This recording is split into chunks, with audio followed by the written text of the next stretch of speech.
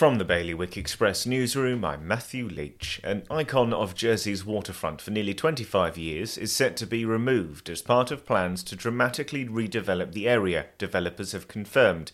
According to the Jersey development company, Le Fregat Café cannot stay in its current location near Le Jardin de la Mer due to the risk of flooding.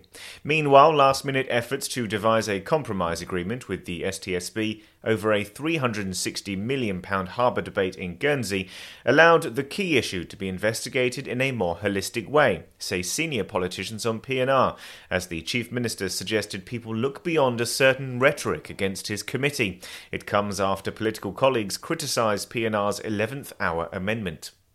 A 26-year-old man is on trial in Jersey's Royal Court this week, accused of sexually assaulting a woman in her 70s after she parked her mobility scooter. Charlie Mills is alleged to have assaulted the woman by touching her inappropriately and without her consent in the basement car park of a block of flats on the 4th of November last year. And France's maritime minister has paid tribute to fishermen who risk their lives each day to provide food for others after a French mariner died after going overboard near Alderney. For more on all of today's stories, you can visit bailiwickexpress.com. Your weather today is going to clear mid-afternoon into the evening. Wind will be a northeast moderate force 4, and there'll be a top temperature of 14 degrees. And that's Bailiwick Radio News, sponsored by XRM.